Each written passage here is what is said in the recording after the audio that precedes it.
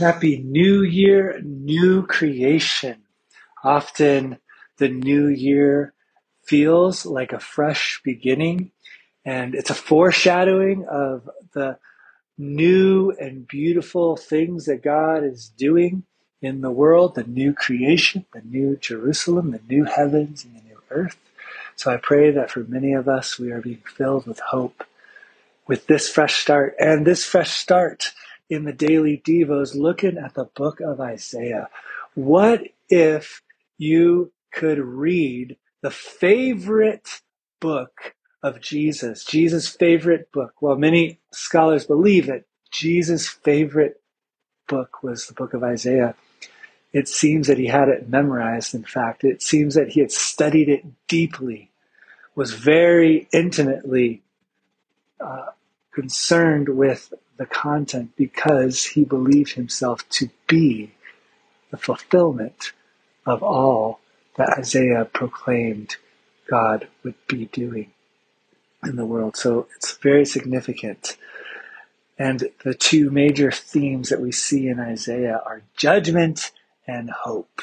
Like two children on a seesaw going up and down, we have judgment and hope. Judgment and hope. And this is not surprising when we understand the judgment of God is the love of God that does not utterly destroy us, but destroys that which seeks to destroy us. The judgment of God is the purifying fire that burns away all that is inhospitable to his love in us and in the world. The judgment of God is the healing of God that heals all the wrongs done as a result of distorting and missing the mark of love. And so we see this right away in Isaiah chapter 1, verses 1 through 9 today. He describes a people who have committed great iniquity, and the result is a very sick people. He describes in 5 and 6. And in 7 through 9, he describes the consequences of this sin sickness, this missing and distortion of love that has gripped and is wreaking havoc in the nation of Israel among this people. So remember that sin is a missing our mark of love. Iniquity, verse 4, the Hebrew word is avon.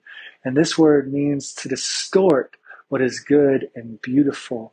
So sin in this sense is a distortion of love, a distortion of what God intended to bring life and healing and joy. So adultery is a distortion of marriage. Vengeance is a distortion of anger. Lust is a distortion of love. And when we distort these things, all hell literally breaks loose. And Isaiah here is diagnosing the state of Israel, saying, you are sick. Judgment is coming. Lord Jesus, we confess that we have often distorted what is good and beautiful, and it has caused great pain. Thank you, Jesus, for your forgiveness. Thank you for your healing. Thank you for the power of your Spirit to right the wrongs and to be a part of the flourishing you're bringing about. In Jesus' name, amen.